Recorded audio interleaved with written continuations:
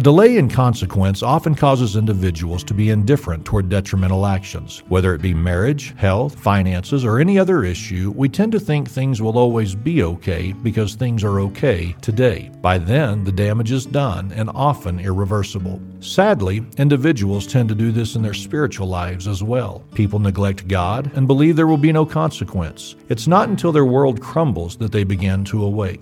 While damage has been done, thankfully, it is not irreversible because of God's amazing grace. If you have neglected God and are feeling the consequences of doing so, then the members of Grace Baptist Church invite you to attend any of our services this week. We'd love to help you in the process of being made right with God. Learn more about Grace Baptist Church by visiting our website at gbcpampa.com or find us on Facebook. We also invite you to listen to our radio broadcast each Sunday morning at 8:05 a.m. on 100.3 KOMX.